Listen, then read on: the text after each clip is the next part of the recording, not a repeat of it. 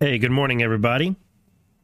I hear I hear a little bit of like computer noise in my ears. I hope y'all aren't hearing that. Um, sorry, I'm a couple minutes late. Things were just kind of slow around this house this morning. It's been cold and rainy here in Virginia, and it's just been really good. It's been really good weather to sleep in and drink coffee and wear a sweater or like a hoodie or whatever. I love this kind of weather. It's my favorite kind of weather. So it's been what like drink, like eat soup and just chill and watch movies or listen to music. Like, man, I love this weather. I love this time of year. It's been really good. But it means that I'm slow. My 3-year-old's slow. And this morning it also meant my computer was pretty slow. So I am here. Welcome. Thank you for being here up and early. We got some really nerdy stuff to cover. We got a lot of court docs I'm going to look at and some stuff about James Baker. I was thinking that I think it was the bonus hour that I did. Pretty sure it was on the bonus hour I did. I was talking about James Baker and I was making some pushback like, hey, like stop blaming this guy for so much stuff without evidence to blame him for it. Like, yeah, he's a player in all of this, but quit assigning him so much of the blame, because when you assign so much blame to one person, you're taking blame off of people who are more deserving of it. And it's like I tempted the universe to assign, I tempted the simulation to assign James Baker some blame. So we got the Twitter thread last night from Matt Taibbi, and we got comments from Elon that he just fired James Baker. So we're going to talk about that today. And let's see what else. The Epstein lawsuit against the banks. And then we got a swampy Republican that has been indicted and arrested. And some other things. So we'll see how much we get to. I really am laughing about the Baker thing, because as soon as that news broke and I saw that tweet from Elon, I was like, yeah, this simulation, it either winks at me sometimes, or it just like comes by and just slaps you upside the head. Like, here you go. I'm about to make you contradict everything you just told your audience a few days ago, at least seemingly anyway. So, good morning, everybody, and it's December 7th and Pearl Harbor Day, and God bless all of those who served in World War II. I was fortunate enough to know several of them and be friends with them, including some family members, and that generation is just about gone, unfortunately, but I was thinking the other day, it was last night. I was thinking how it came off of a comment from Adam Krigler's show. They were talking about the difference between Gen X and Gen Z and millennials. And they keyed in on, if you were born in the early 1980s or before, you had the benefit of being around the greatest generation and how much that affected all of us. And I was thinking about how good of a point that is, that there's a real difference in people who got to spend time with the generation that went through the Depression and the generations that went through World War II. And it had a profound impact on you, on your worldview and on your values, on your ethics and your perspective. And I'm really thankful for the people that I know, that I was privileged to know, who served in World War II, and for the experiences they shared with me. So God bless every one of them, and I'm thankful that I knew them and thankful for what they did. First bit of news. Let's get over here to our blank screen. There we go. So there was a runoff in Georgia last night, and didn't go the way we wanted it to. Let's Let's see. This is updated 3 hours ago. Let's see. Does it tell me the results? No, I don't see it. Let's see. Let's go to CBS News. That'll be fine.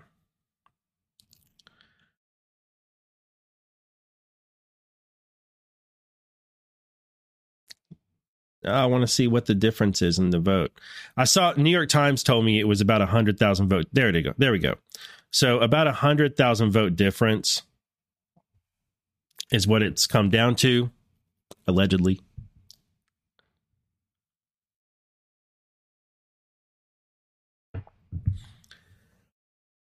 I was hopeful that Walker would win this, but I was prepared, I'm sure like most of y'all, for it not to happen and for Warnock to get in again amazingly. So I'm not exactly surprised, but I'm not blackpilling over it. I was like, yeah, I want Walker to win, but I like Walker. I don't know that he was the best candidate for this seat. I honestly don't know. But I like him. I've noticed that a lot of the conservative incorporated types and pundits are immediately blaming Trump for this loss. And they're either saying that Walker lost because he was associated with Trump and Trump it has a negative effect on candidates and we need to move on from Trump. Or they're saying the opposite and saying Walker didn't get enough help from Trump. Trump is to blame for this because Trump didn't help Walker. So like I'm seeing people who want to bash on Trump saying two opposite things. One side saying it's Trump's fault because he didn't help Walker enough. And then there's another group of people who are saying it's Trump's fault because he associated with Walker and therefore he damaged Walker by being associated with Trump. But both groups that are saying this are agreeing that we need to move on from Trump. And that's really their point. And that's why that they have such an incongruous assessment of what happened in this race already, is because their assessment doesn't really matter how they blame Trump. All that matters to them is that they blame Trump for the Georgia runoff loss in any way they can because they want Trump gone and they want it to be either DeSantis or someone else because they're tired. They're tired of their swampy uniparty and their grift being exposed. They want Trump gone so that they can have the uniparty back and they can go back to pretend fighting the Democrats. And they want it the way it was 20 years ago. And it's easy to see through these people. I saw reporting that Walker actually asked Trump to back away a bit because Walker felt he had a chance to win the moderates, and Walker felt that if Trump came and campaigned for him in Georgia and did more than he did, it would actually hurt Walker's chances, that this was the advice and the request that was made of Trump, and that's why Trump didn't go to Georgia and rally for Walker. I don't know that that's true. I saw that reported by a reputable source, but I haven't actually seen like a statement that says that or a comment from Trump that says that. I would believe it, though. I could believe that was said. And if that's true, then that was a bad move. That was a bad move. But here we are looking at this race, and I know none of us actually believe these numbers, really. I don't know what to say about it, guys. I sure would have liked for him to have won, but it's what it is. The balance of power in the Senate is now going to be 51-49 unless something happens in Arizona. And that's going to mean that Democrats don't have a power sharing agreement with the Republicans like they did this last time. But I'm not sure it makes that much of a difference as far as what's going to happen in this Senate over these next 2 years, because they're not going to be able to get things through the House because it's going to be GOP controlled. And then they're coming up on an election year in 2024. And you know that they're going to moderate to some degree, especially a year from now, because they're going to want to seem more centrist and conservative than they actually are, these Democrats. So I think the Senate is going to be largely stuck, even though the Democrats do have a majority. I'm sure they're going to try stuff. I'm sure they're going to have like some banner legislation they're going to try and pass and all that stuff. And media is going to report it as either the greatest thing, but the GOP's in the way in the House, or, whatever. But I think the Senate, even though Democrats have it, I don't think they're going to get much done with it. I mean, if you look at the first 2 years of Biden administration, how much did they get done? Like, the Biden administration came out the gate with the White House, the Senate, and the House, and they had all of these big plans. They had this big plan for their first 100 days. It failed. They had this big dream of of all sorts of things they wanted to pass, Build Back Better, and all this stuff. They passed some things, but it was a shadow of what they actually wanted to get passed. They really accomplished nothing. They just fought with each other over and over again. Good morning, Iowa Trump. Yeah, Manchin and Sinema got in the way of a bunch of things. Thankfully. So I think it's just going to be this. I don't know. Senate's just going to be stuck. I'm not, like, in other words, I'm just not that upset about the balance of power in the Senate. The only thing that really is the thing that's the win here for them in having this control is being able to have committee assignments and committee chairs and control the agenda, which is why we really, really, really, really needed Walker to win. And we really, really needed Blake Masters to win. And we really, really needed Oz to win so that we could have a majority in the Senate and we could control committee assignments and chairs, and we could control the agenda in the Senate. That's what we needed, that really bad. And that's the main loss out of this right here. That's the primary impact that this has. And that's their victory. The Democrats are going to have that power now, and that sucks. Okay. But here, let me white pill you a bit. After covering that, let me white pill you.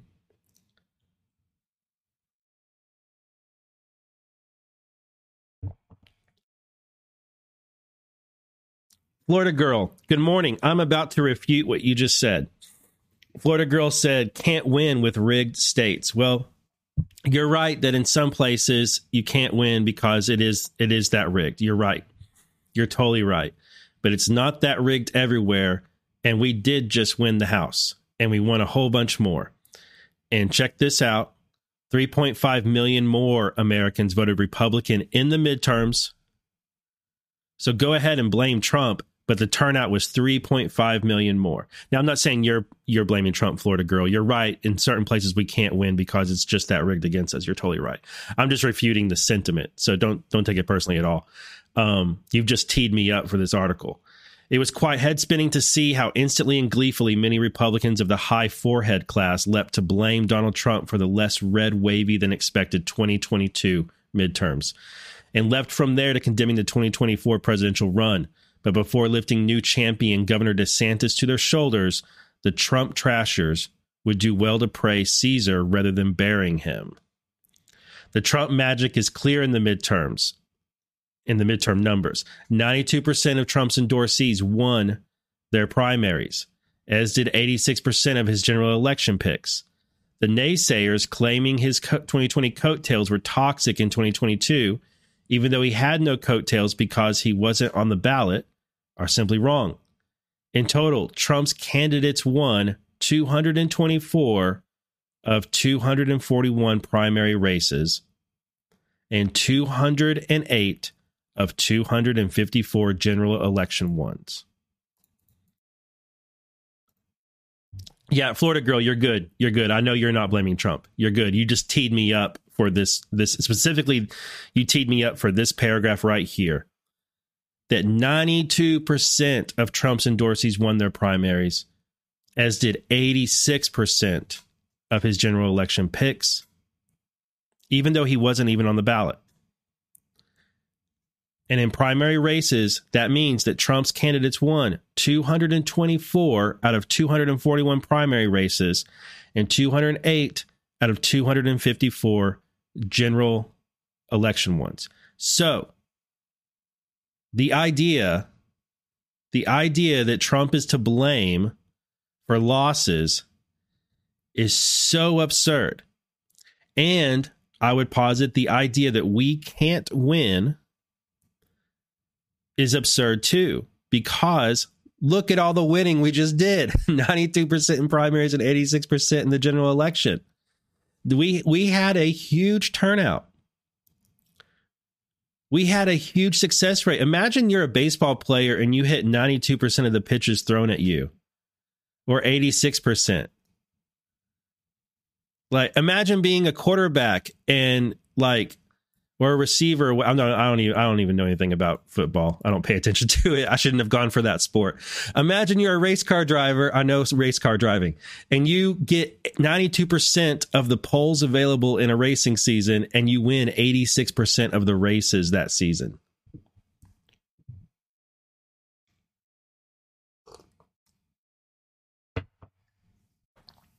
So that's 9 out of 10 primary contest, 4 out of 5 general election. That's amazing. And there's more. According to Washington Times, Republicans' 3.5 million midterm popular vote win over the Democrats should have translated into a net gain of 25 House seats, giving the majority a firm 230 seat majority. What went wrong wasn't a Trump hangover, but that Republicans won votes in districts which were already overwhelmingly Republican, instead of the races where those ballots were sorely needed to score seats. But we can still toss back some champagne, because in 2022, citizens gave the Democrats about 10.3 million fewer votes than in the 2018. So, guys, in 2022, the Republicans were up 3.5 million, just raw voter numbers. Democrats were down 10.3 million compared to 2018. The Democrat, look, I know it's like, it doesn't seem like it right now, but the Democrat Party is dying. The Democrat Party is dying. They are bleeding voters, and that's causing them to have to cheat as egregiously as they are. But they can't keep up with it forever. There's only so much room for cheating available. And as states and localities make efforts to secure their elections in whatever ways they can, and as more and more people leave the Democrat Party and go independent or go Republican and vote accordingly, the Democrats are going to continue to lose and lose and lose and lose. And eventually, even though they have things rigged, we're going to overcome it. These trends are massively in our favor, but it doesn't feel like it right now. They're dying. Their party is dying. That is devastating. 10.3 million fewer votes than in 2018. That's devastating. So there's a bit of a white pill for you. And think about this. Patriot Dave, good morning. You just reminded me, mentioning Roe. Remember that the Democrats and also the rhinos spent all that time on TV over the summer and fall saying that because of the Supreme Court overturning Roe v. Wade, Democrats were going to have this huge turnout, and that Democrats and centrists were super upset about Roe v. Wade being overturned, and they were going to show up at the polls because of it. And nope, that didn't happen. That didn't happen.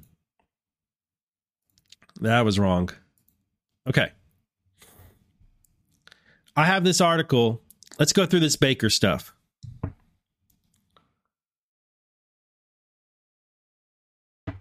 By the way, isn't it kind of like another simulation winking at us kind of thing, that one of the key players in like Spygate and all this other stuff, his last name is Baker, and then on the boards you talk about bakers and baking the bread and gathering crumbs and baking bread, and like it's like a queue thing and a board thing. But then we got this guy Baker, so it's just like, anyway, it just makes me kind of laugh. Like, we're talking about, there's like two different types of bakers we're talking about. There's this slimy baker, and then there's the baker on the board who bakes the bread. Anyway. All right. So I had this article queued up on Monday and I didn't get to it, but today's a good day to go ahead and use it as a preamble to the rest of the discussion. Oh yeah. Somebody hit me with a Rumble rant. Thank you, Alaskan Treasure. Thank you very much for the Rumble rant. They say Murkowski is proof of that in Alaska. Yeah, Alaska, man, Alaska's another one that we should have gotten a MAGA. We should have had a MAGA candidate win there. I was really hoping that Sarah Palin would do well and would get back in office. One, because I was a Sarah Palin fan back then. And then I felt really bad for her for the way she was treated and for what's happened since. And I would just really love for Sarah Palin to be back in office, because it would drive the Democrats and the rhinos insane to see Sarah Palin doing well again. I really believe that they stuck No Name with Palin, or they stuck No Name with Palin in order to sabotage her, because they never planned for No Name to win. So I really think they stuck Palin with him in order to sink her rising star, and they did. I think they purposefully put her as VP on that ticket, knowing that ticket would lose, and all of their organizations and their complicit media turned to, and culture assets turned to attacking and damaging Palin as much as possible, and they went after her family after that. And they did everything they could to destroy her, because they saw that she had a better chance of being the first female president than anybody out there, and that she was a superstar. They couldn't allow that. They couldn't allow that to happen. So I would just really love it if she returned to politics and did really well, because she deserves it, and they would hate it. Okay. This is by Jonathan Turley. 6 degrees from James Baker. A familiar figure reemerges with the release of the Twitter files. Below is my column in the New York Post on the reemergence of Baker, the former FBI general counsel, at the center of the Twitter suppression scandal. Here is that column. As thousands of Twitter documents are released on the company's infamous censorship program, much has been confirmed about the use of back channels by Biden and Democratic officials to silence critics on social media platform. However, one familiar name immediately popped up in the first batch of documents released through journalist Matt Taibbi: James Baker. For many, James Baker is fast becoming the Kevin Bacon of the Russian collusion scandals. Baker has been featured repeatedly in the Russian investigations launched by the Justice Department, including the hoax involving the Russian Alfa Bank, when Clinton campaign lawyer Michael Sussman wanted to plant the bizarre false claim of secret communications channel between Trump campaign and Kremlin. Baker was his go-to speed dial contact. Baker would later testify at Sussman's trial. Yeah, he did, and he said that Michael Sussman was his friend, and they were familiar with each other because they had worked together before, and that's why he went to him. Baker's name also appeared prominently in controversies related to the other Russian-related FBI allegations against Trump. He was effectively forced out due to his role and reportedly found himself under criminal investigation. He became a defender of the Russian investigations despite finding of biased and even criminal conduct. He was also a frequent target of Donald Trump on social media, including Twitter. Baker responded with public criticism of Trump for his false narratives. After leaving the FBI, Twitter seemed eager to hire Baker as deputy general counsel. Ironically, Baker soon became involved in another alleged back channel with a presidential campaign. This time it was Twitter that maintained the non-public channels with the Biden campaign and later the White House. Baker soon weighed in with the same signature bias that characterized the Russian investigations. Weeks before the 2020 presidential election, the New York Post ran an explosive story about a laptop abandoned by Hunter Biden that contained emails and records detailing a multi-million-dollar influence peddling operation by the Biden family. Not only was Joe Biden's son Hunter and brother James involved in deals with an array of dubious foreign figures, but Joe Biden was referenced as the possible recipient of funds from those deals. The Bidens had long been accused of influence peddling, nepotism, and other forms of corruption. Moreover, the campaign was not denying the laptop was Hunter Biden's, and key emails could be confirmed from the other parties involved. However, at the request of the Biden team and Democrat operatives, Twitter moved to block the story. It even suspended those who tried to share the allegations with others, including the White House press secretary Kayleigh McEnany, who was suspended for linking to the scandal. Even inside Twitter, the move raised serious concerns over the company serving as a censor for the Biden campaign. Global Com's Brandon Borman, who asked if the company would, quote, truthfully claim that this is part of the policy for barring posts and suspending users. Baker quickly jumped in to support the censorship and said that, quote, it's reasonable for us to assume that they may have been hacked and that caution is warranted, end quote. Keep in mind that there was never any evidence that this material was hacked. Moreover, there was no evidence of Russian involvement in the laptop.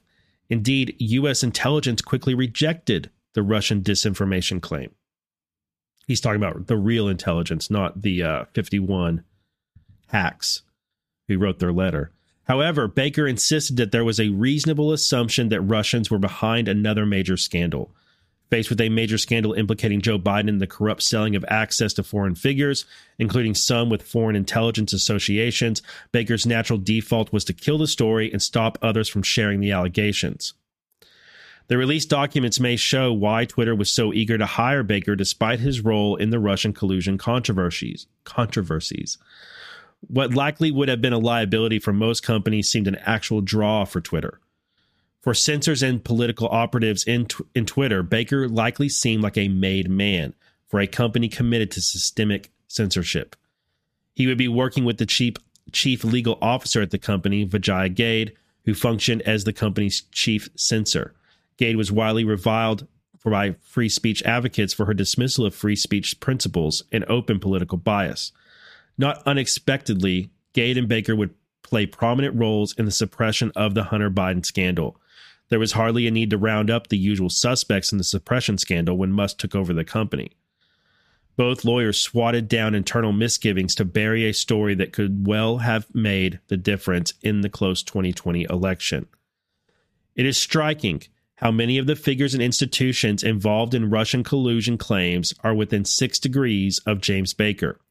Not only did Baker work closely with fired FBI Director James Comey and other key figures in the Justice Department, but he was an acquaintance of key Clinton figures like Sussman, who pushed the false collusion allegations. He was also hired by the Brookings Institution, which also has a curious Bacon-like role in the origins and development of the fake Russian collusion allegations. Yes. None of these mean that Baker was the driving force of the scandals. To the contrary, Baker earned his bones in Washington as a facilitator, a reliable ally when it came to the business of the Beltway. It is hardly a surprise that Baker found a home at Twitter, where caution was always warranted in dealing with potentially damaging stories for Democratic interest. Nice article from Jonathan Turley, and I think that's the right way to put it. Baker keeps winding up close to these scandals because he's a swamp lawyer who's a reliable ally who would always advise caution when it came to dealing with any allegations or damaging stories towards Democratic interest. And he's a key player because he pops up all the time, but he's not a key player in that he is engineering these things. He just seems to be there at the right moment to give the legal advice um, that helps the Democrat. This happens to help Democrats. Now,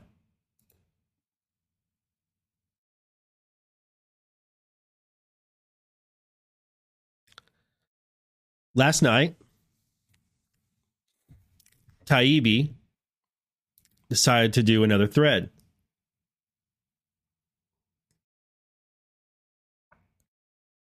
Diana D11, thank you for the Rumble rant. They say my first time joining live. Love you all, but you most especially with BB's sidekick. Seriously, love BB too. Don't tell him that too much. His head is already big enough. But yeah, Burning Bright's all right. He's all right. If you guys haven't watched our show from last Sunday, you definitely should. Defected over on Badlands Media. If you search Badlands Media on Rumble, you will find it. We had a really good episode last Sunday, really enjoyable. And yeah, if you like my content, you'll like Defected. All right, so Matt Taibbi came out with this thread last night. Twitter Files Supplemental. On Friday, the first installment of the Twitter Files was published here. We expected to publish more over the weekend. Many wondered why there was a delay. We can now tell you part of the reason why. On Tuesday, Twitter Deputy General Counsel and former FBI General Counsel Jim Baker was fired. Among the reasons, vetting the first batch of Twitter files without knowledge of new management. Now, so there's the error, guys. The Twitter files were given over to Matt Taibbi to go through, and James Baker put himself in that line. He put himself in between those files and Matt Taibbi without Elon Musk knowing he was doing it, and tried to filter what Matt Taibbi was putting out in that thread that we went over on Monday. The process for producing the Twitter files involved delivery to two journalists, Barry Weiss and me, via a lawyer close to new management. However, after the initial batch, things became complicated. Over the weekend, while we both dealt with obstacles to new searches, it was Barry Weiss who discovered that the person in charge of releasing the files was someone named Jim. When she called to ask Jim's last name, the answer came back, Jim Baker. My jaw hit the floor, says Weiss. The first batch of files both reporters received was marked Spectra Baker emails. Baker is a controversial figure. He has been something of a zealot of FBI controversies dating back to 2016, from the Steele dossier to the Alpha server mess. He resigned in 2018 after an investigation into leaks to the press. The news that Baker was reviewing the Twitter files surprised everyone involved, to say the least. New Twitter chief Elon Musk acted quickly to exit Baker on Tuesday. Reporters resumed searches through Twitter files material, a lot of it today. The next installment of Twitter files will appear. Stay tuned. So he hasn't dropped new files, but he's popped up last night to say, look, this is why we haven't given you as much as we'd like to, because James Baker got in our way.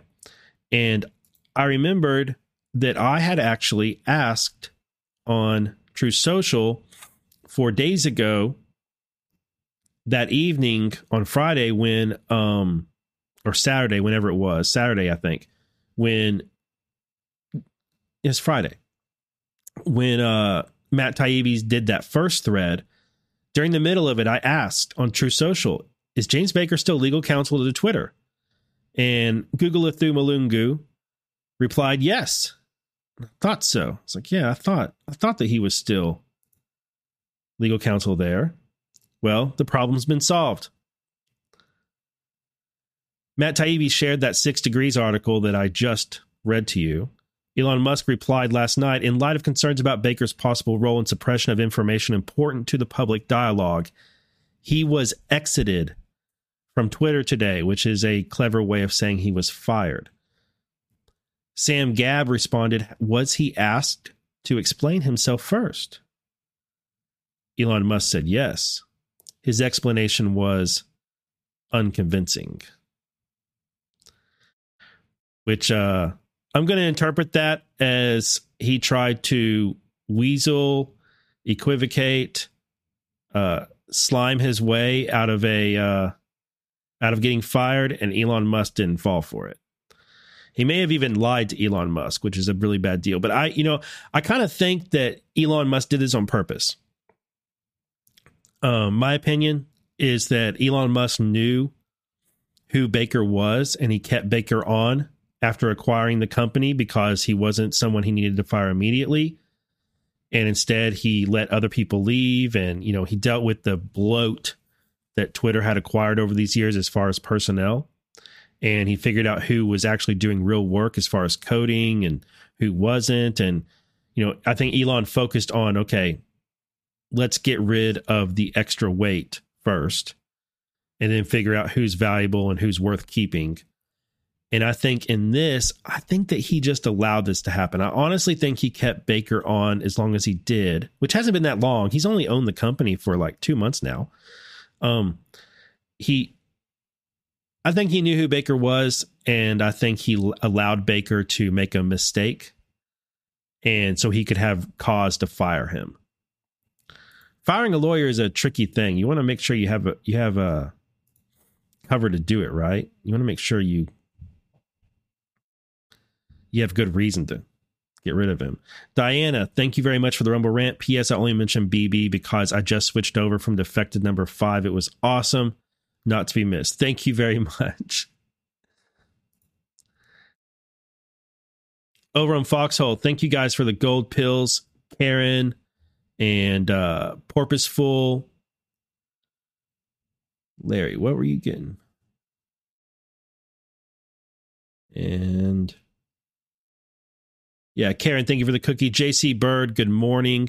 Thank you for the coffee. I saw the coffee you bought me. Thank you very much. And for the shades. God bless you, man. Yeah, I'm not quite sure, Buster Lou. I don't know if I would call it a sting. I just think that Elon Musk allowed Baker to stay around, and he let Baker mess up knowing that Baker wouldn't be able to resist getting in the way of such a thing. Now, I want to hit on this Technofog article. What time is it? Okay, I think I'll be all right. There's quite a bit of material today. I'm going to keep rolling, see if I can get through it.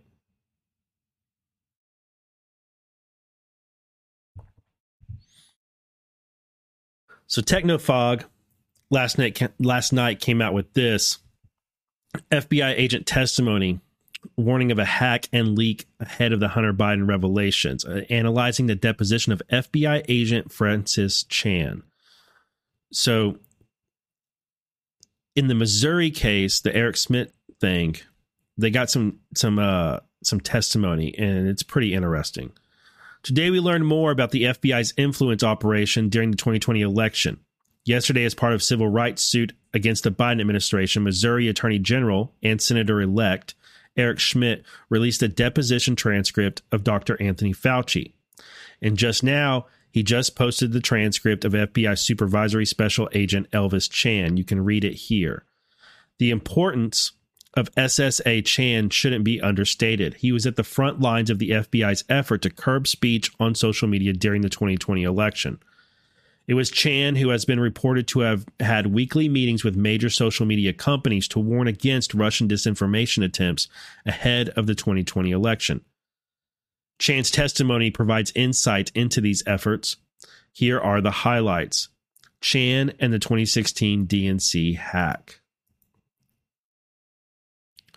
For starters, just so you get an idea of who you're dealing with, Chan is a firm believer in the still unproven theory that Russia hacked the DNC DCCC and then leaked those materials over the course of the 2016 election. It gets better. Chan was the supervisor of a squad that helped investigate the 2016 DNC hack. Question, and what was your role in the investigation? What did your squad do? Answer, I was the supervisor for the squad that ran one of the investigations associated with the 2016 DNC hack. One can't help but ask whether Chan, a supervisor, could have obtained the DNC server. or if he even thought to request it. As observed by our friend Stephen McIntyre, who is a good follower on Twitter, by the way, Climate Audit is his handle, Chan was in contact with DNC/Hillary Clinton campaign lawyer Michael Sussman about that hack. From Climate Audit, Elvis Chan, the FBI agent named in connection with the Facebook suppression of Hunter laptop coverage, was one of Michael Sussman's FBI contacts. In late September 2016, he was involved in assessing the zip file published by Guccifer 2 in September-October 2016. What a small world. And he's got the receipt for it. In fact, Chan believes Russia could have influenced the 2016 presidential election. Question. So your thesis was, the conclusion was that potentially Russian malign foreign influence operations may have affected the 2016 presidential election? Answer. Yes. But that we would never know conclusively. The 2020 election, security meetings between U.S. government and social media companies. Leading up to the 2020 election, Chan was present during meetings between social media and tech companies such as Facebook, Microsoft, Google, Twitter, Yahoo, and Reddit, and the U.S. government, which was represented by CISA, Cybersecurity and Infrastructure Security Agency, which is part of the DHS, Office of the Director of National Intelligence, the ODNI, the Department of Homeland Security, and the FBI. The FBI and other agencies would provide the social media/tech companies with strategic information regarding foreign and specifically Russian influence campaigns. One example of this information sharing had to do with the Russian company Internet Research Agency, a troll farm that was indicted by Mueller before those charges were ultimately dismissed by Barr, which had moved their operations to Ghana and Nigeria. Chan and the FBI believe the Internet Research Agency, quote, is trying to make inroads in Western Africa. A warning to the West. Your memes are far from Russian in West Africa. Question. That would be super helpful. Please do. Answer. I had the 2020 elections. Through our investigation of the Internet Research Agency, we discovered that they were trying to set up a base, as it were, or set up offices in Western Africa. We shared this type of strategic information with the social media companies. They were able to use whatever detection methods they have to discover that there were Russian troll farms being set up specifically in Ghana and Nigeria. Question. Okay, and so you mentioned earlier that tactical, that would be strategic information. Answer. That would be strategic. To summarize, an example would be, we believe the Russian troll farms, specifically the Internet Research Agency, is trying to make inroads in Western Africa. Chan testified that once the social media companies get this information, they take down the accounts. The FBI doesn't control what the companies do. They just provide information. So the social media companies can take whatever steps they deem appropriate. One of those appropriate steps, one of those ways to protect their platforms, is to take down those accounts. In fact, Chan concluded in his thesis that the U.S. government essentially assisted with account takedowns. It was a joint effort. Question by Mr. Sauer. And one way to protect their platforms is to take down these accounts, correct? Answer. That is correct. Question. And in fact, that's what you say here in this sentence, right? You say that, quote, the U.S. government and social media companies effectively impeded their influence campaign through information sharing and account takedowns, right? Answer. I said that. You can see I put respectively because it was the U.S. government, specifically the FBI, sharing information, and it was the social media companies doing the account takedowns. In other words, the social media companies don't need direction from the U.S. government to remove content because there's an understanding between the parties. This would include content that the U.S. government deemed to be foreign or Russian. Quote, social media influence campaigns that focus on current events or, quote, amplify existing content. This is all for the Russian government's purpose to sow discord. Question, and I take it the goal there is that they are trying to get ordinary, real people in social media, including Americans, to kind of interact with or engage with that content, right? Mr. Sir. Objection, vague, calls for speculation. The witness. That is my understanding. is that in general, the Russian government and the Internet Research Agency want to sow discord in the American online environment. Question by Mr. Sauer. So the goal there is to have, they post messages that they anticipate will be divisive and try to get Americans to engage with them, right? Answer, yeah, that is my understanding. Chan also explained how the FBI would share the disinformation or misinformation with social media companies. It would take place around the time of quarterly meetings, if not more frequently, through secure emails if the FBI field offices thought necessary. For example, the FBI might notify Facebook that a certain IP address is associated with the Internet Research Agency. The accounts flagged by the FBI are always removed by the social media companies, in large part because of pressure from congressional committees, as explained by Chan. Question. Okay, well, let me ask you this. When you say pressure from Congress, and you mentioned HPSCI and SSCI, what are HPSCI and SSCI? Are those committees? Answer, I'm sorry. HPSCI is the House Permanent Select Committee on Intelligence, and SSCI is the Senate Select Committee on Intelligence. Question, starting with the House Permanent Select Committee on Intelligence, what kind of pressure did they put on the social media companies to, engage more aggressively in account takedowns? Answer, they compelled. I don't know if they compelled. They requested the CEOs for the companies that I mentioned to testify in front of their committees. Around this same time, there were visits from congressional staffers to social media companies. Senior level staffers have even visited Facebook, Google, and Twitter as part of these influence or censorship campaigns. Question. What social media companies were visited by the HPSCI and SSCI staffers? Answer. To my knowledge, it was the three companies that I've mentioned, which include Facebook, Google, and Twitter. Question. And Facebook, Google, and Twitter employees all told you that they experienced these visits from congressional staffers as exercising a lot of pressure on them? Answer. That was how I interpreted their comments. Chan continued. Question. And then you go on to say, however, later on, intense pressure from U.S. lawmakers and the media would eventually force the social media companies to examine what had taken place on their platforms and strive to ensure it did not happen in the future, right? Answer. Yeah, I wrote that. And you can see that the footnote says I'm referencing the HPSCI report on Russian active measures. Question. So you're actually referencing HPSCI, the congressional committee that sent these staffers out to have these meetings that we just talked about, right? That's correct. Do you still agree with that statement that, as read, intense pressure from U.S. lawmakers and the media forced the social media companies to examine what had taken place and strive to ensure it did not happen again in the future? Yes, I wrote that statement and I agree with it.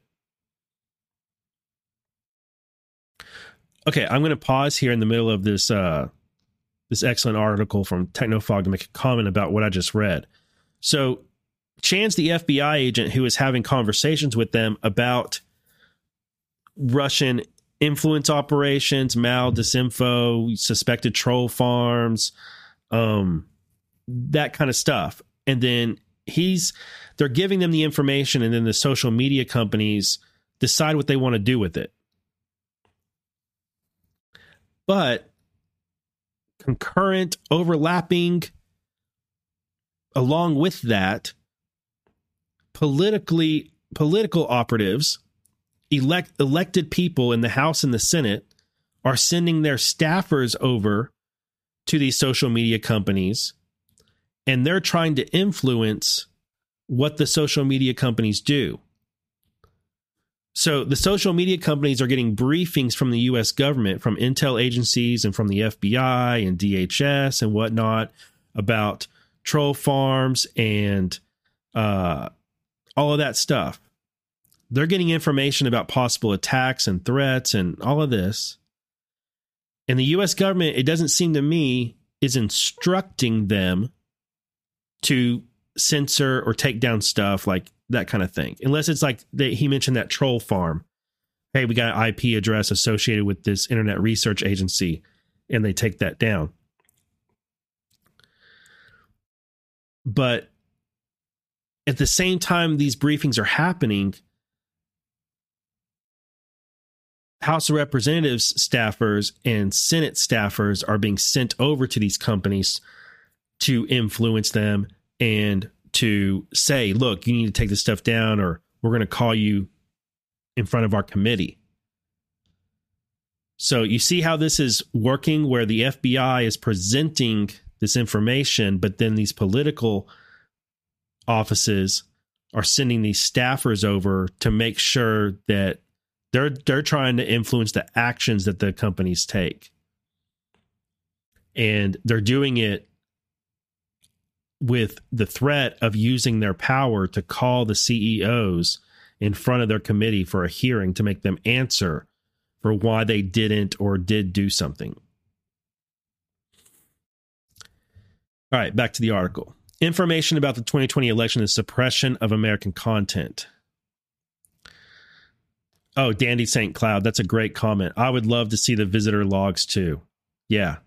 I want to know which House of Representative staffers and Senate staffers were going over there and how often and what the dates were. Yeah, I'd love to see it. I hope Elon releases that. During the 2020 election, the FBI's San Francisco field office had an election command post which flagged disinformation regarding the time, place, or manner of elections in various states. The flagged content would be referred to the applicable social media platform where it was posted. It didn't matter whether the content was from Americans or from a foreign actor. Chan explained that the FBI was conducting these actions upon instructions from the DOJ, which had informed them, quote, that this type of information was criminal in nature. Question, but you receive reports, I take it, from all over the country about disinformation about time, place, and manner of voting, right? That is, we receive them from multiple field offices, and I can't remember, but I remember many field offices, probably around 10 to 12 field offices, relayed this type of information to us.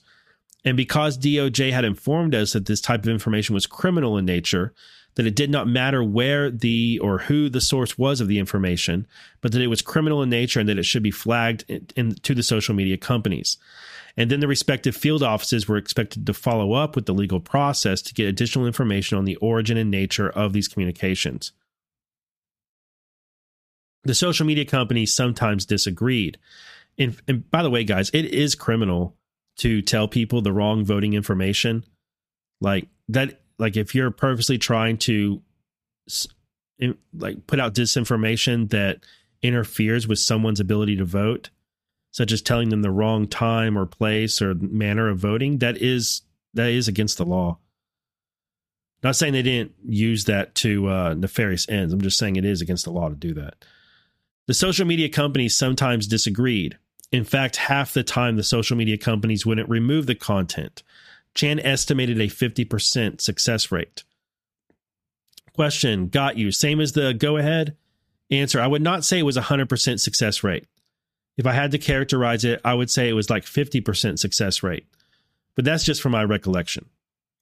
Question, and the success rate would be the number of times it got taken down based on the number of instances you reported?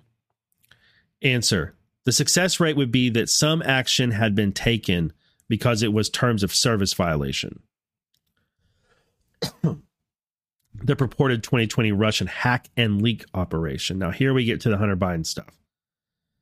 There's a lot to cover here, and hopefully I provide enough background to get to the juicier stuff, or at least the content that applies in some ways to the more concerning suppression of information during the 2020 election and after, such as the Hunter Biden laptop and COVID-19 information. Here's Chan discussing FBI warnings about 2016-style DNC hack and dump operation and gave instructions to stay vigilant about similar operations that may take place before the 2020 election. Question, did anyone at these meetings tell the industry participants to expect a Russian hack and dump operation or hack and leak operation shortly before the 2020 election cycle? Mr. Sir, objection lacks foundation. The witness, from my recollection, I remember that the FBI warned, that I or someone from the FBI warned the social media companies about the potential for a 2016 style DNC hack and dump operation.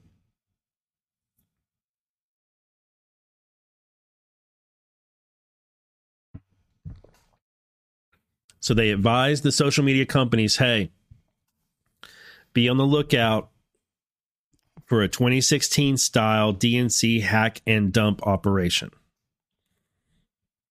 Chan didn't warn the companies based on actionable intelligence. Instead, the FBI gave this warning multiple times out of, quote, an abundance of caution, and based on what allegedly transpired in 2016 with the DNC DCCC hack. At around that time, Chan wasn't aware that the FBI had in its possession the Hunter Biden laptop. He only became aware when this information was published by news outlets. Hunter Biden, according to Chan, was never mentioned in the FBI meetings with the social media companies.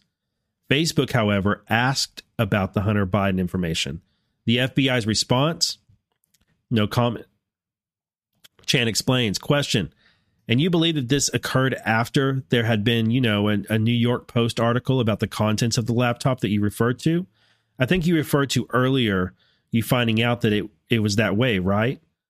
Answer. Yeah, I only found out through news media. I have no internal knowledge of that investigation. And yeah, I believe that it was brought up after the news story had broke. Question. And so what did the Facebook analyst ask Ms. Dimlow? Did they ask, hey, we have the story, can you confirm it? Or what did they ask? Answer. Yeah, I can't remember the exact question, but I believe the investigator asked if the FBI could provide any information about the Hunter Biden investigation. Chan was presented with a declaration from Yoel Roth, the then Twitter head of trust and safety, in which Roth stated he was informed by people in the intelligence community to expect attacks on individuals linked to political campaigns. Chan's recollection differed, saying that there was only the potential for such attacks. Question, do you remember that occurring? That people in the intelligence community relaying that they expected attacks on individuals associated with political campaigns and that the material obtained would be disseminated over Twitter? Answer. So my recollection is different from Mr. Roth's. Not that the intelligence community expected that individuals associated with political campaigns would be subject to hacking attacks, but that there was the potential for individuals associated with political campaigns. Roth also stated in his sworn declaration there were rumors, quote, that a hack and leak operation would involve Hunter Biden. Now, this is what Yoel Roth has said, who is also that radical lefty that was at Twitter. He's now gone as well. Question, how do you interpret what he said when he says he learned that there were rumors that a hack and leak operation would involve Hunter Biden? What do you think he's referring to? Answer. Yeah, in my estimation, we never discussed Hunter Biden specifically with Twitter. Chan also claimed ignorance to Roth's contention that Twitter's belief that Hunter Biden materials could have been hacked as based on the information security community's initial reactions. Chan wasn't sure if this included the FBI or if Twitter reached out to the FBI about the Hunter Biden information. But if the material were hacked, the social media companies were put on notice that they needed policies to address that situation. A harmless question? More of a hint to get social media companies to agree to remove the content, especially because the FBI had plans to ask the social media companies themselves to remove hacked content. I hope it's clear what happened. There's not a smoking gun. There's no direct email from Chan or from the FBI to Twitter or Facebook, from what we've seen, to remove the Hunter Biden story. That's by design. There didn't need to be. The instructions from the U.S. government about hack and leak operations were quite clear, and the agency did nothing to dissuade social media companies from believing the Hunter Biden materials were hacked. The beauty of this plan, if you can call it that, was that the FBI and Twitter and Facebook all gave themselves cover by pointing the finger to the other. In a close election, that's what we call tipping the scales. From Glenn Greenwald. It's a bit difficult to maintain the U.S. security state had no role in Twitter's censorship regime when the general counsel of the FBI, centrally involved in Russiagate and all sorts of politicized abuses, ended up as Twitter's deputy general counsel with paws in everything. In related news, Twitter general counsel James Baker has been exited. The story is still developing, but part of the reason appears to be because he was vetting, quote unquote, the Twitter files which show FBI Twitter communications and which inform the decision to ban the Hunter Biden story. More to come as that story develops. Excellent article from Technofog. This is Technofog at his best, in my opinion.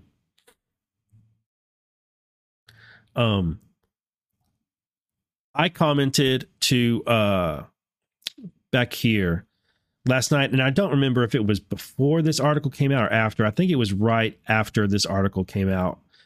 I commented that I suspect we're going to find out that there wasn't some specific info where they said that the FBI went to Facebook or Twitter with and said this Hunter Biden stuff is Russian disinfo or anything like that. It's just that they set the stage.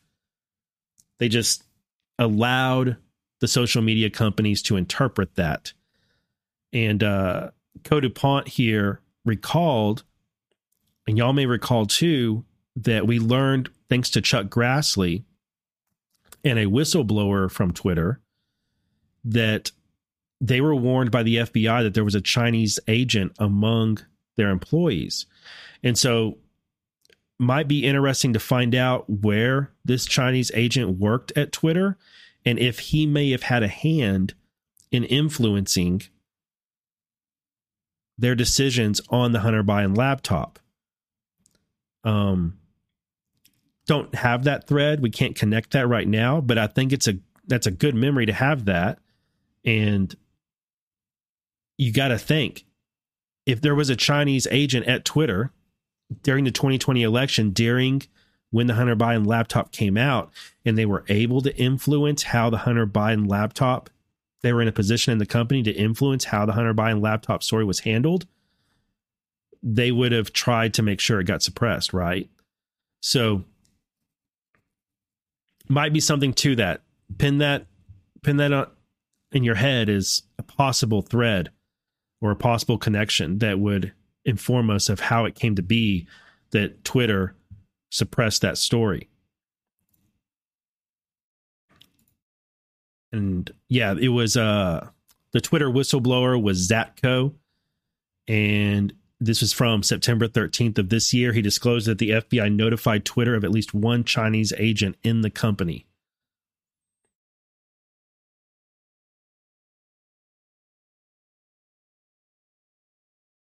Okay, that's the Baker stuff. What time is it? 10:42. Okay. Let's go to this story real quick. Lady Q, thank you for the Rumble rant. I say thank you for your work. Is there an end result, and can this all be fixed? Well, not everything can be fixed, but most of it can. Yeah, most of it can. This isn't nothing we can't get past or we can't handle. Oh, that reminds me. I see your comment, Danny St. Clown, about 51 intelligence agents said it was Russian disinfo. Yeah, so those people did, but he was referring to the actual people in intelligence, the intelligence community at that time, not all those political hacks, but the actual IC, and the DNI, such as Richard Grinnell. And I think this is the one. There we go. There wasn't a single. Richard Grinnell was ODNI at this time. He was DNI, not ODNI. He wasn't the office. He was the DNI. There wasn't a single piece of raw intel that suggested Russian information. 50 former intel officers manipulated the presidential election of 2020 for political gain. He would know. Grinnell would know. He was the DNI. Brandon Devine, never forget that Adam Schiff used his authority as chairman of the House Intelligence Committee. See, this is what we need to know. We need to know how many Adam Schiff staffers were sent over to Twitter and Facebook to have conversations with them around the time of the Hunter Biden laptop story.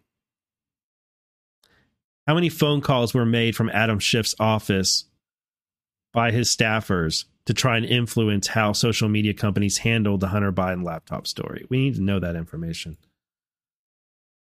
And Ratcliffe said, Grinnell was ambassador at that time, and then Ratcliffe was DNI. Whichever it was. Flashback, 2 weeks before the 2020 presidential election, the official position of DNI, DOJ, FBI were clear. What happened after is also clear. A disinformation campaign and election interference by Dem Party and social media actors to suppress the truth and amplify a lie. So John Ratcliffe here, John Ratcliffe was DNI, and by that time Grinnell was an ambassador, I believe. Ratcliffe said, we didn't have any information. The official positions of DNI, DOJ, and FBI were clear. What happened after that is also clear. A disinformation campaign by the Democrats and their media. And it's quoting Major Garrett. See, I want to make sure you understand what Ratcliffe did. On December 5th, Ratcliffe went back and found Major Garrett's tweet from October 20th, 2020.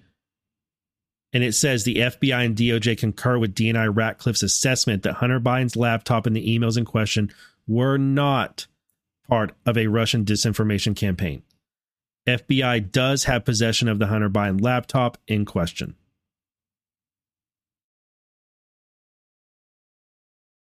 Oh, surprise, surprise. The guy who pushed back on that and says no one knows if it's Hunter Biden's laptop is a Ukraine simp. No surprise there. Okay.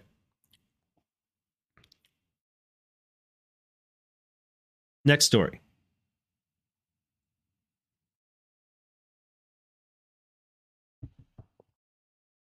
And this one actually gets to there's two stories here. Yeah, okay. So if this didn't come out yesterday. I posted it yesterday, but it didn't come out yesterday. It came out a couple days ago, or a few. This is from, is it December 1st?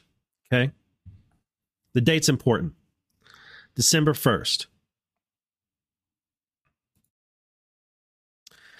From the Department of Justice, Office of the Inspector General. Investigative summary. Findings of misconduct by former FBI unit chief for prohibited post-employment communications and misuse of position. The Department of Justice, Office of Inspector General, initiated an investigation upon receipt of information from the Federal Bureau of Investigation alleging that after retiring, a former FBI unit chief may have made communications to the FBI with an intent to influence matters with which the unit chief had been personally and substantially involved while working at the FBI, in violation of federal law.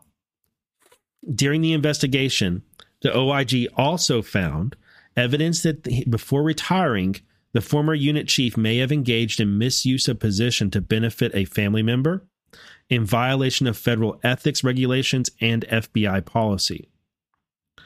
The OIG investigation substantiated the allegation that the former unit chief knowingly communicated with the new unit chief with an intent to influence matters with which the former unit chief had been personally and substantially involved while working at the FBI, and told the new unit chief to approve a payment in a disputed matter involving the former unit chief's new employer, also in violation of federal law. The OIG investigation also found that the former unit chief, while still employed by the FBI, engaged in misuse of position by intervening with both an FBI field office and a local law office, law enforcement, on behalf of a family member in a business matter, also in violation of federal ethics regulations and FBI policy. Prosecution of the former unit chief was declined. The OIG has completed its investigation and provided a report to the FBI for its review and action it deems appropriate.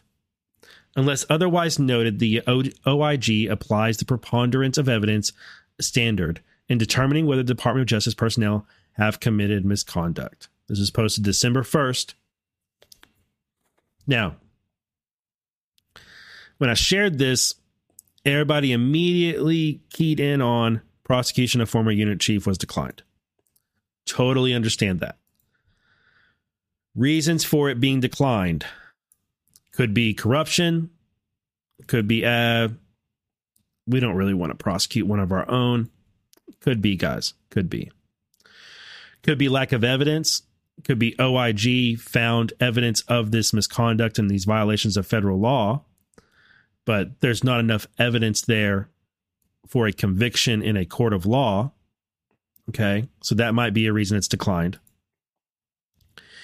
It also might be declined because the former unit chief is cooperating with an investigation. That's possible. And lastly, it could be declined because a different office is picking up prosecution, such as the special counsel's office. Any of those four explanations could explain why prosecution was declined here. Now, the line in this that most stuck out to me was this one. The OIG investigation substantiated the allegation that the former unit chief knowingly communicated with the new unit chief with an intent to influence matters with which the former unit chief had been personally and substantially involved while working at the FBI, and told the new unit chief to approve a payment in a disputed matter involving the former unit chief's new employer in violation of federal law. So, who is this new unit chief, and did this new unit chief go along with what the former unit chief wanted him to do?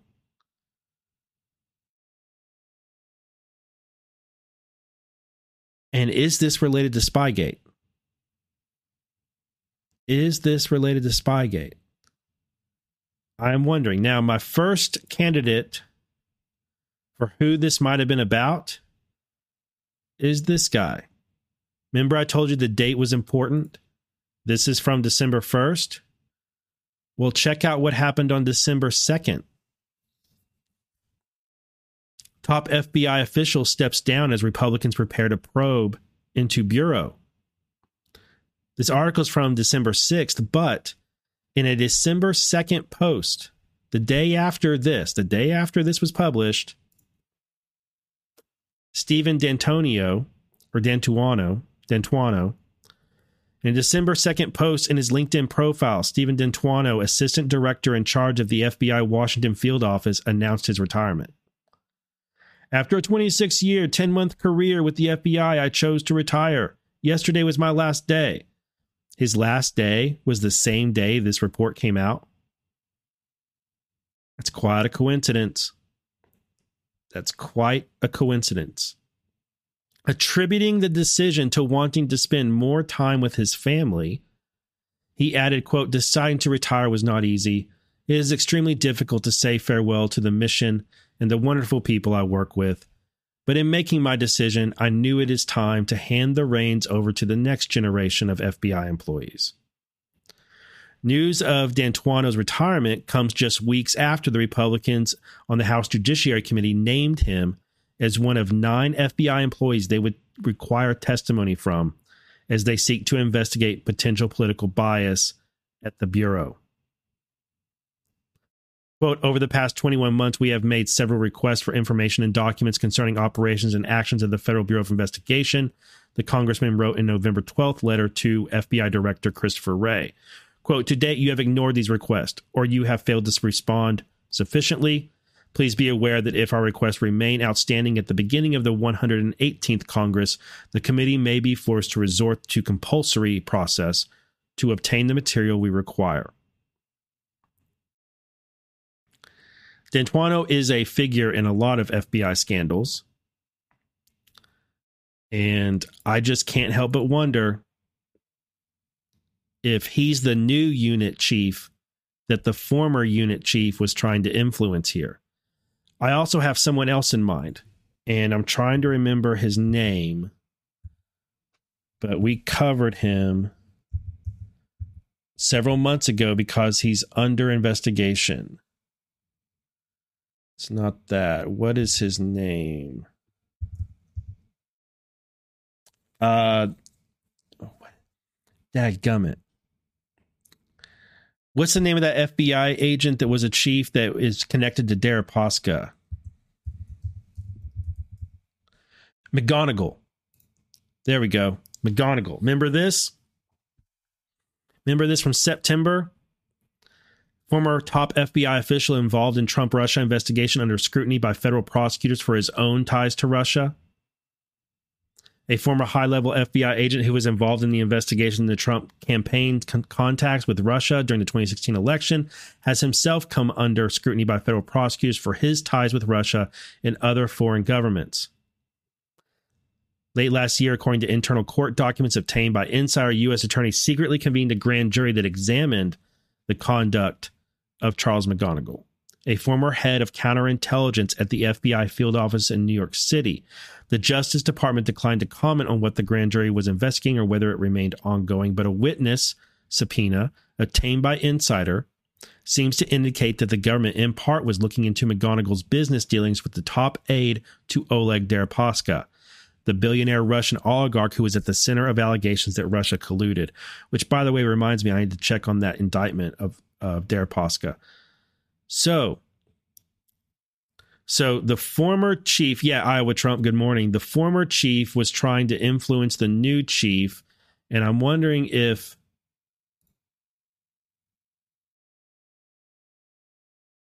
it's this guy is the new chief who was trying to be, or unit head was trying to be influenced by someone former, or does it connect to this guy and he's the former one and he was trying to influence the new guy in New York?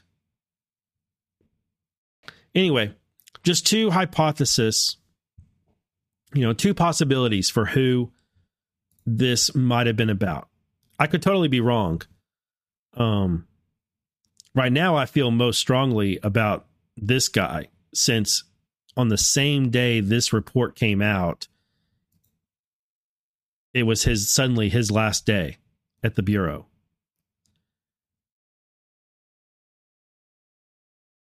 Really dasting. Really interesting. All right, looking this up again reminds me to check on the Deripaska case. Let's go ahead and do that. Where is it at? I got all these cases in my bookmarks. Y'all can't see my bookmarks, but there's a ton of them listed right here. Which one is it?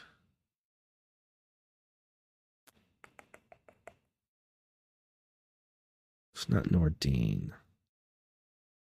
Deutsche Bank. Okay, Huawei. There it is.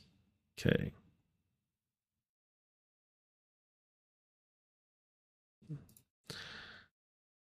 And see, remember, this was September 15th, and then that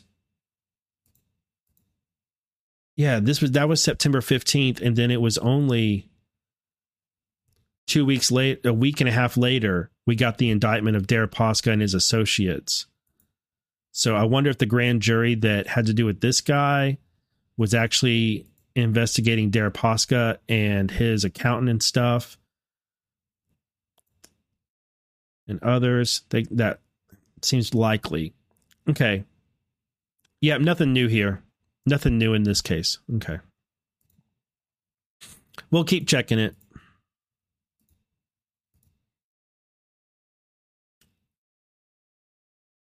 Okay, we got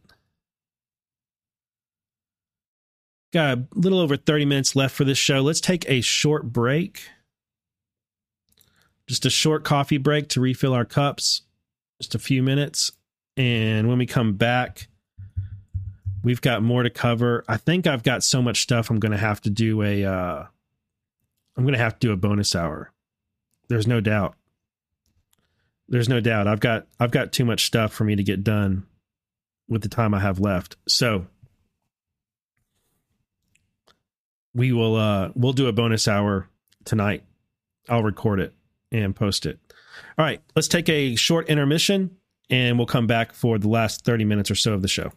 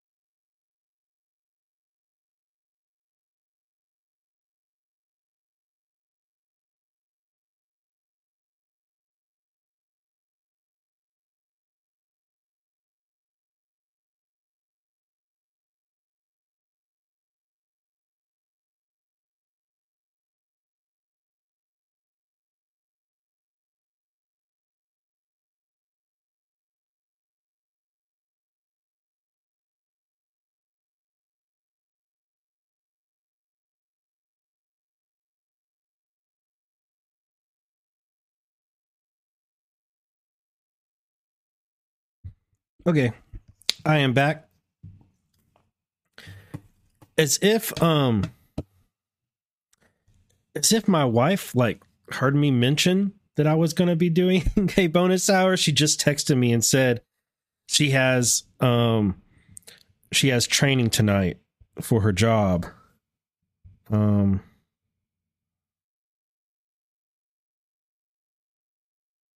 CPR recertification tonight. So I'm still going to try and do a bonus hour. We'll see what happens. I'm still going to try to do a bonus hour. All right.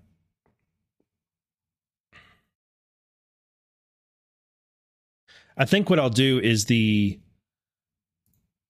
coverage that I have for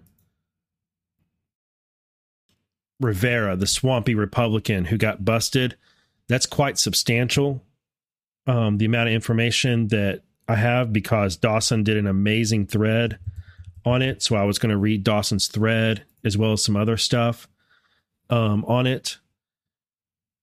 So I think what I'll do is I'm going to save that for the bonus hour. And we are going to get to right now. Yeah, let's do this right here. Yeah. Oh, I got a plan. I have a plan, guys. I've got a plan. Super pro. Okay. I want to do this right here. So, special counsel Jack Smith has issued some of his first subpoenas.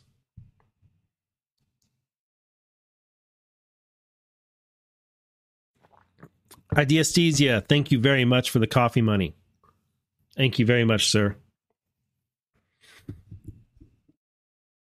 All right, so Justice Department has subpoenaed individuals in Arizona, Michigan, and Wisconsin. Special counsel Jack Smith has subpoenaed local officials in Arizona, Michigan, and Wisconsin, 3 states that were central to former President Trump's failed plan to stay in power following the 2020 election.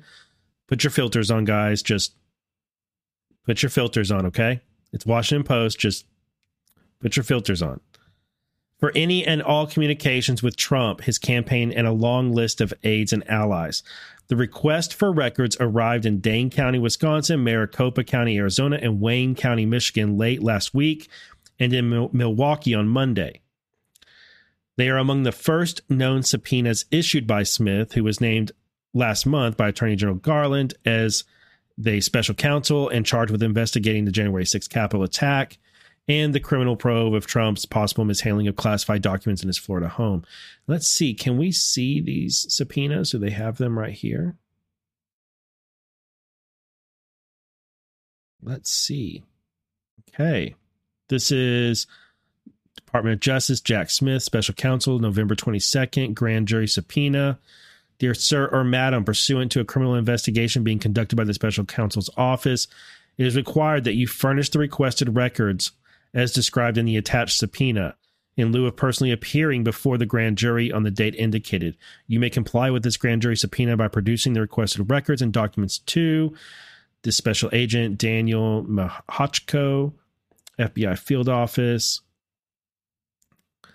Okay. Jack Smith. Subpoena to testify. You're commanded to appear. Stand as you must also sign this. See attachment. In lieu of formal appearance before the grand jury, you may produce all responsive documents and records to this special agent.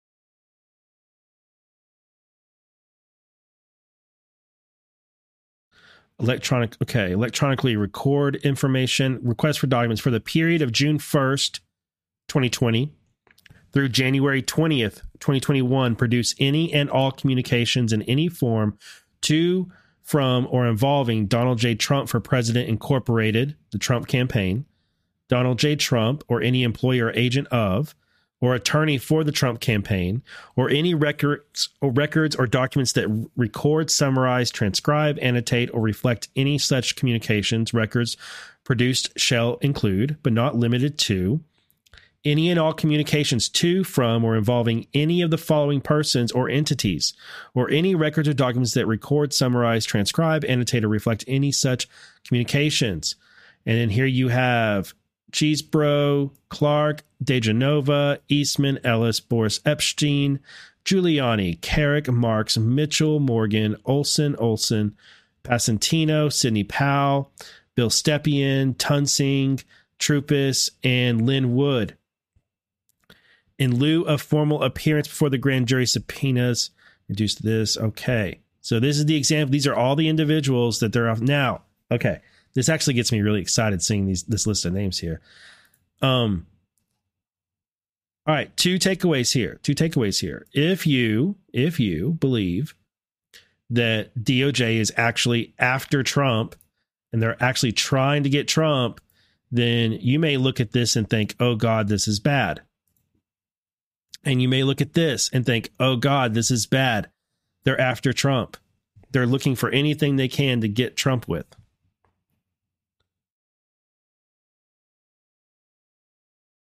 I don't believe that.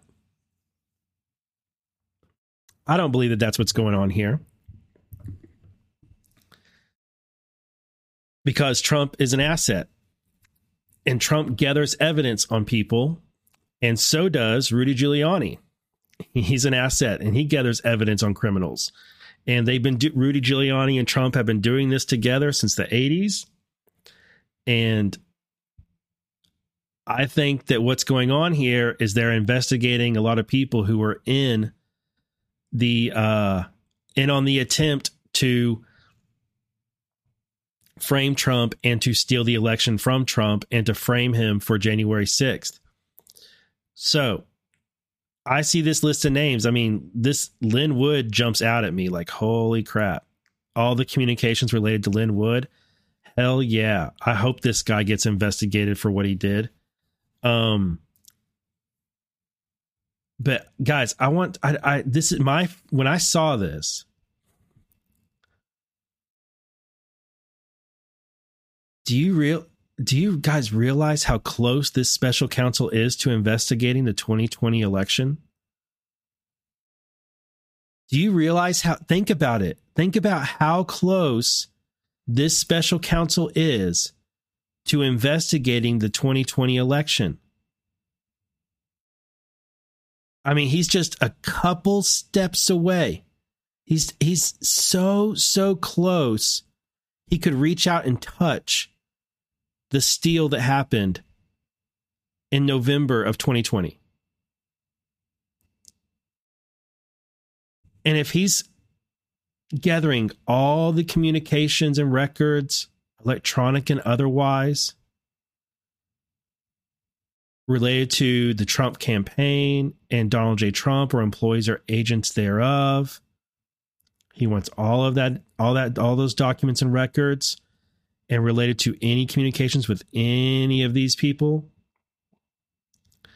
Man, he's so close to actually investigating the steal in 2020. So close. Now, I'm not saying that he is doing that, but he ain't far from it at all.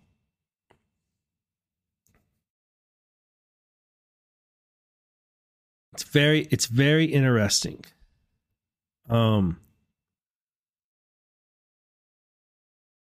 Now, I know that people are going to really disagree with me on this because the normal take is that this guy is super bad and he's after Trump, just like Mueller was after Trump and Comey was after Trump. And I don't believe any of that, guys. I know that's the narrative, but I don't subscribe to it. I know it's super popular, but I don't subscribe to it because I know Trump's history with those people. And I know Trump's history as an asset and busting down criminal organizations. And there's criminal organizations in the Democrat Party and criminal organizations in the Republican Party. And if this guy is investigating criminal acts on J6 and he's gathering evidence from these people, he's going to end up gathering evidence that has to do with the steal in November of 2020. And that's what all these people were talking about back then. That's what their communications are mostly going to be about, right? So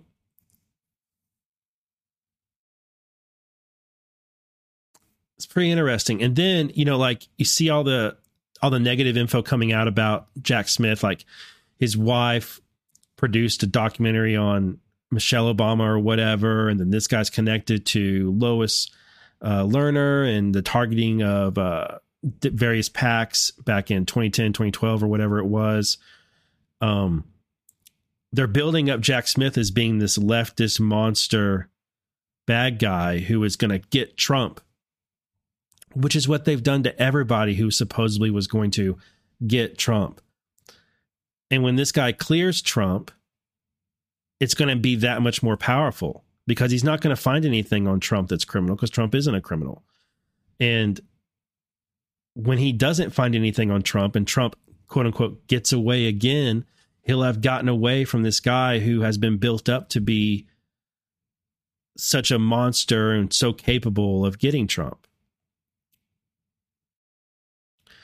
So, but there's strong disagreement about that, and I'm okay with it. I'm okay with it. Now, there's other people that I'm good friends with, and their opinion is that no, Trump actually is going to get arrested. He's going to get indicted for obstruction or something like that.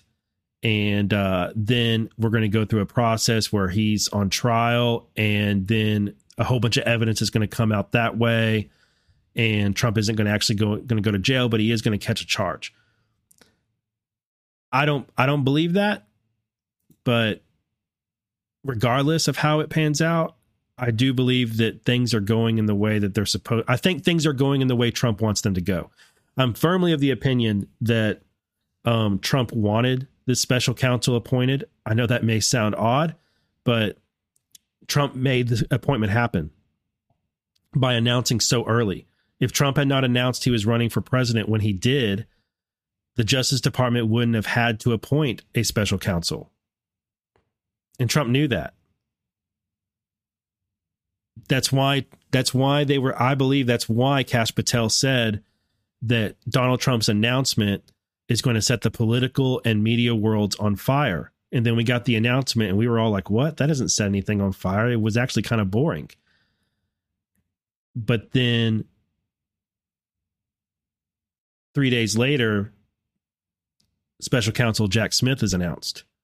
And it was announced because Trump was running had announced he's running for president and had filed paperwork to do so.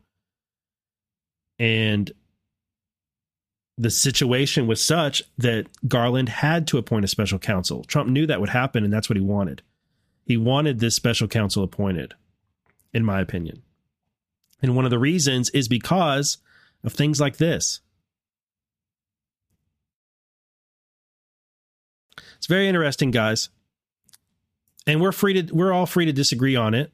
And now I'm going to present something in the last several minutes of this show that is a little bit different from the take I just gave, because I'm entertaining more than one explanation here. And there could be more than one thing going on. Likely is.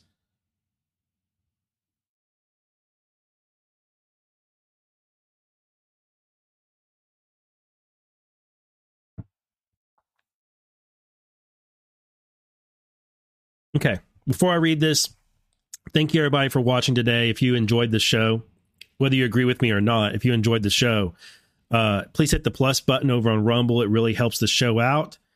Thank you all for the Rumble rants and for the gold pills over on Foxhole. Wherever you're watching, I really appreciate it. If you like the show, please share it. I also have a clips channel on Rumble where I put clips from the show. Like I clip out segments of these articles and different things. If you're looking for short clips to share with anybody you think might be interested, but you probably can't get them to watch a 2-hour show, go to my clips channel, Just Human Clips. Grab something that you from there you think they might be interested in and share it with them. If you are still Christmas shopping, well, Benson Honey Farms is a partner of the show, and they have some really great products, including this candy, which I have some right here, which is very addictive. And of course, their honey, which I have right here with me all the time and use every day. Their honey is awesome. They're a patriotic company, and a good friend of the show. Use rep code JustHuman when you check out, and that helps me out as well as helps them. My favorite products, I will tell you, are their soaps and their candy. Those are my two favorite. They have packaged stuff like the gift box. Their barbecue sauce is pretty fire. I like that quite a bit. And I usually don't like barbecue sauce, but theirs is good. Anyway, if you're still Christmas shopping or you just want some honey or some soap, BensonHoneyFarms.com, rep code JustHuman.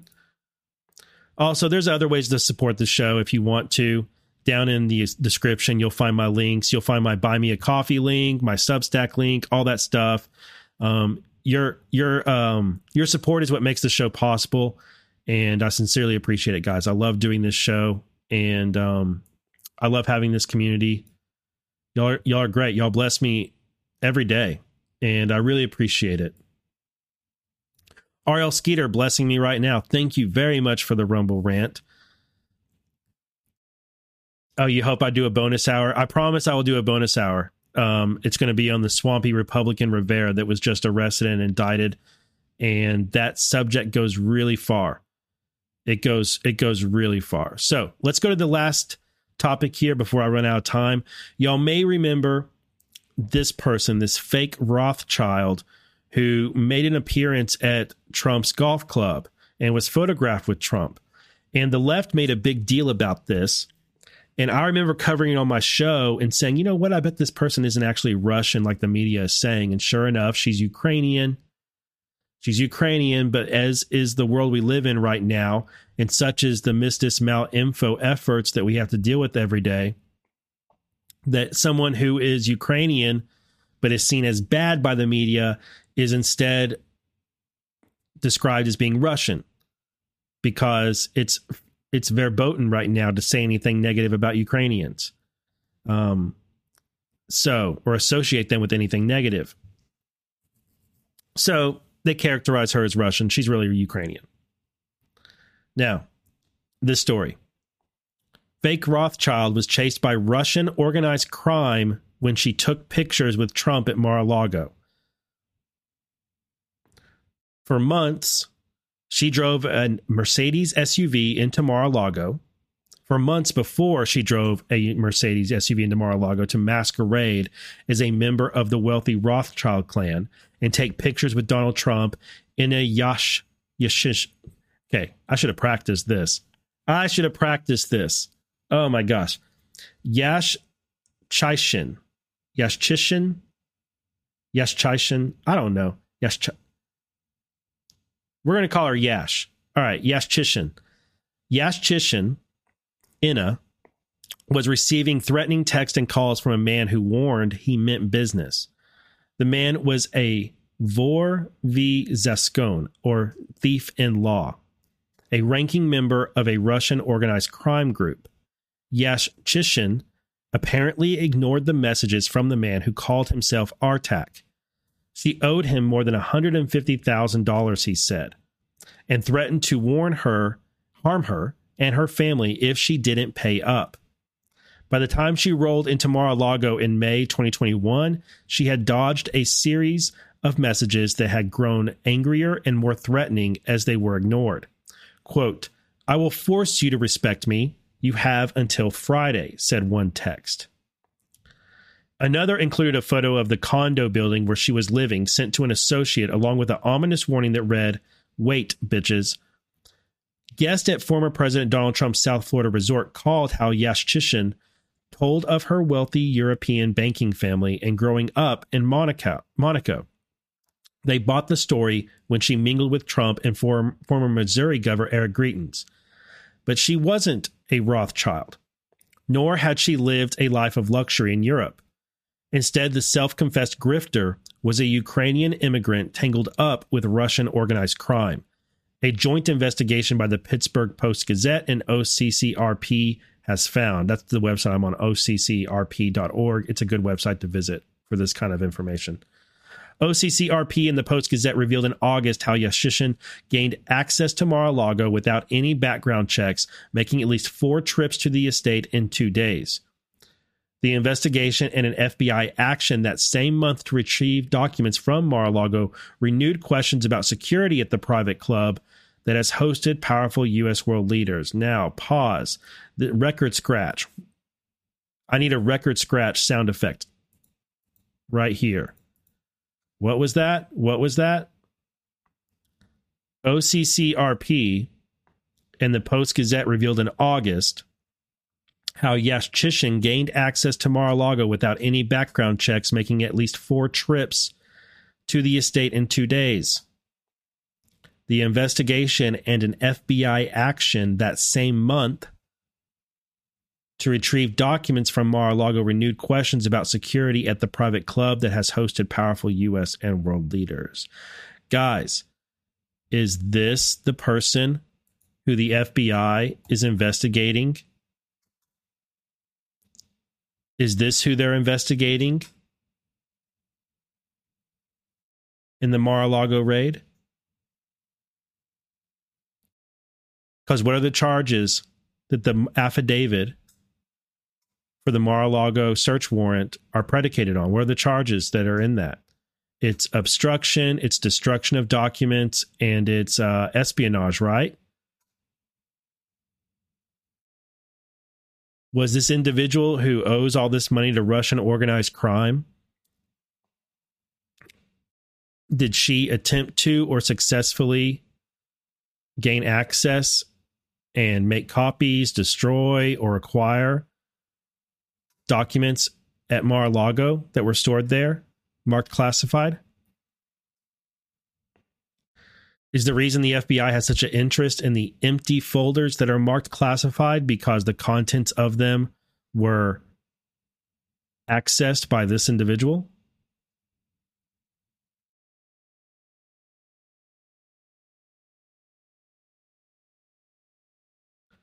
Is the FBI's interest in Mar-a-Lago security and asking Trump to change the locks on the secure area and all of that have to do with this individual? Does the FBI subpoenaing surveillance footage in June from Mar-a-Lago for security footage of Mar-a-Lago and Trump giving it over to them? Does that have anything to do with her gaining access? This is a picture of her at Trump International Golf Club in Florida in May of 2021.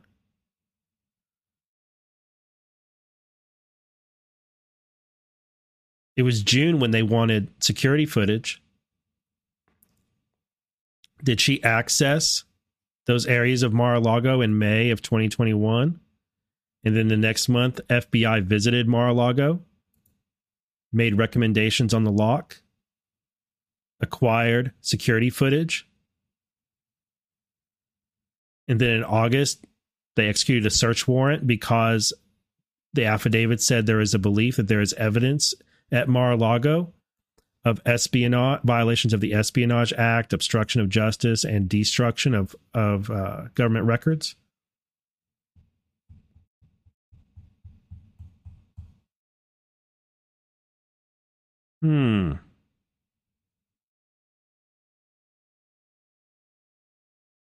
Sergeant Sparky says, it's ma'am. It's ma'am. Yeah, it's.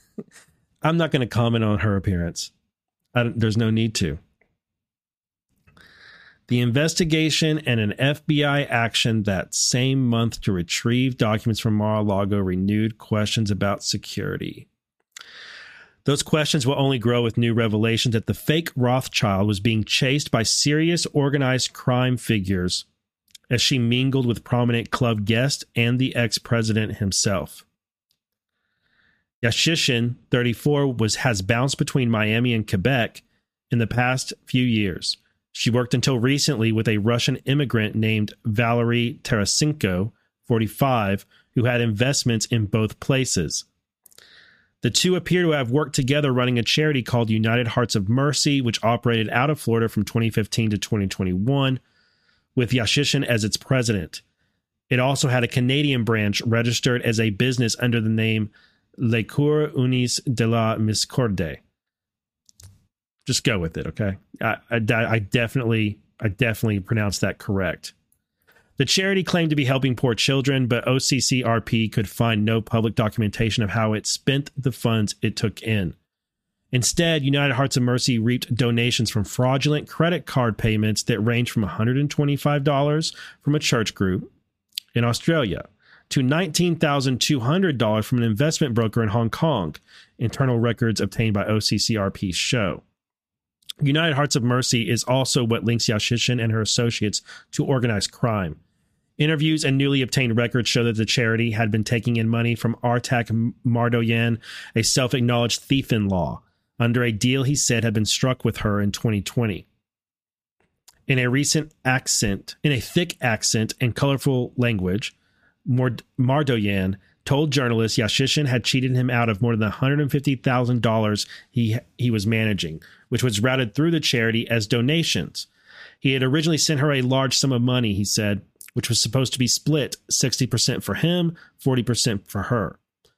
He did not explain the origin of this money or why he had chosen to work with Yashishin. Mardoyan said he reached an agreement with Yashishin to move the money through her charity by depositing it into United Hearts of Mercy account with Stripe, a major payment processing company. He said the cash he deposited was later withdrawn and he never saw it again. That makes me really angry, he said. That girl, she just withdrew the money and ghosted. So we have been looking for her for a long time. As said the great rapper Tupac Shakur, "I'm not a killer, but don't push me," Mardoyan added, quoting the rapper's song Hail Mary. Mardoyan's Instagram posts show him bearing tattoos on each shoulder of the 8-pointed star, a common symbol associated with thieves-in-law, criminal figures who often serve as leaders of organized crime groups with roots in Soviet-era Russia. Many of these groups have operations that spread across the former Soviet republics and beyond after the collapse of communism. Mardoyan openly admitted that he was part of the criminal network, but said thieves-in-law had positive qualities like being clever and standing up for everyday people against the rich and powerful. Remember the movie Robin Hood, he asked? Robin Hood is the thieves-in-law, for example. You come to Russia and you make some business and somebody lie to you, your problem can only be solved by thieves-in-law. When a deal goes bad, generally someone doing business with a group has a protector, which Russian gangsters call a krisha, literally a roof, with whom negotiations could be held to resolve the dispute.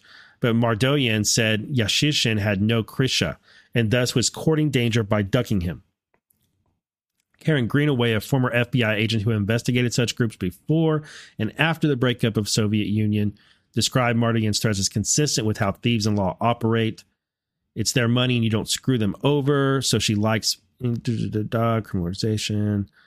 Messages arrived in Versalina's phone that show her home address, birth date, and credit.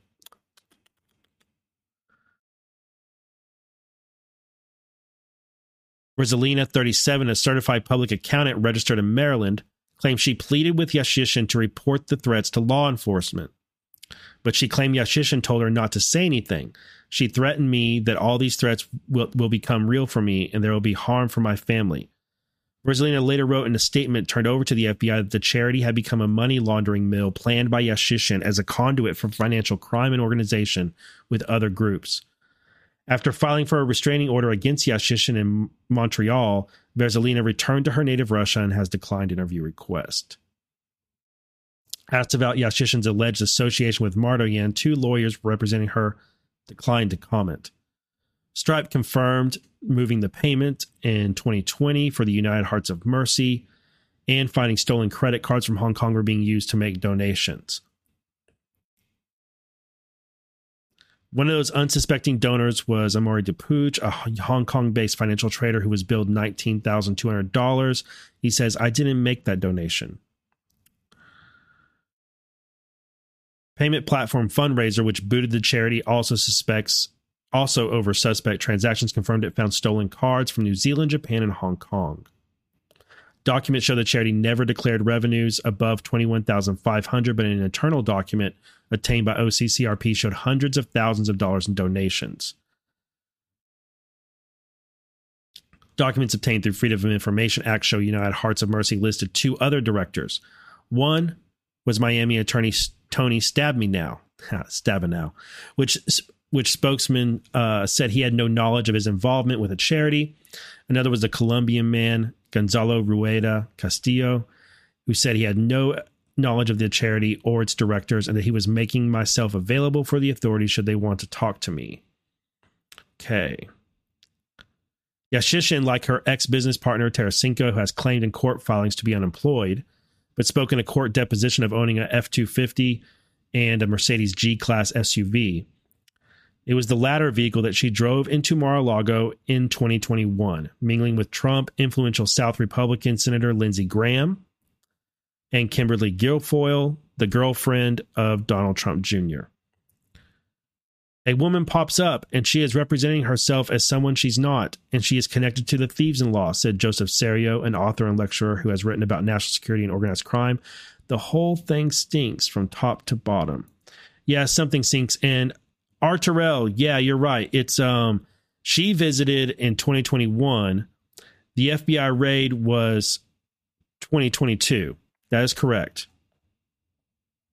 I think I did say the next month was subpoena. It would be a year and a month later they got the security footage. There was a subpoena for security footage, but if this is what they're investigating,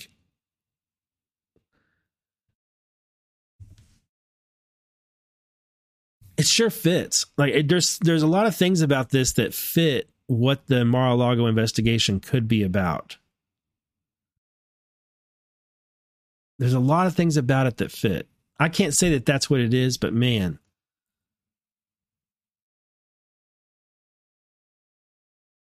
there's a lot. Lyomi, read the room. Read the room.